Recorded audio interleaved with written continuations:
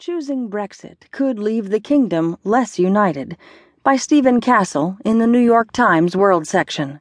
I'm Barbara Benjamin Creel. With nothing to mark the point where one country ends and another begins, there is little sign of the border between the United Kingdom and Ireland, a frontier that was once controlled by military checkpoints.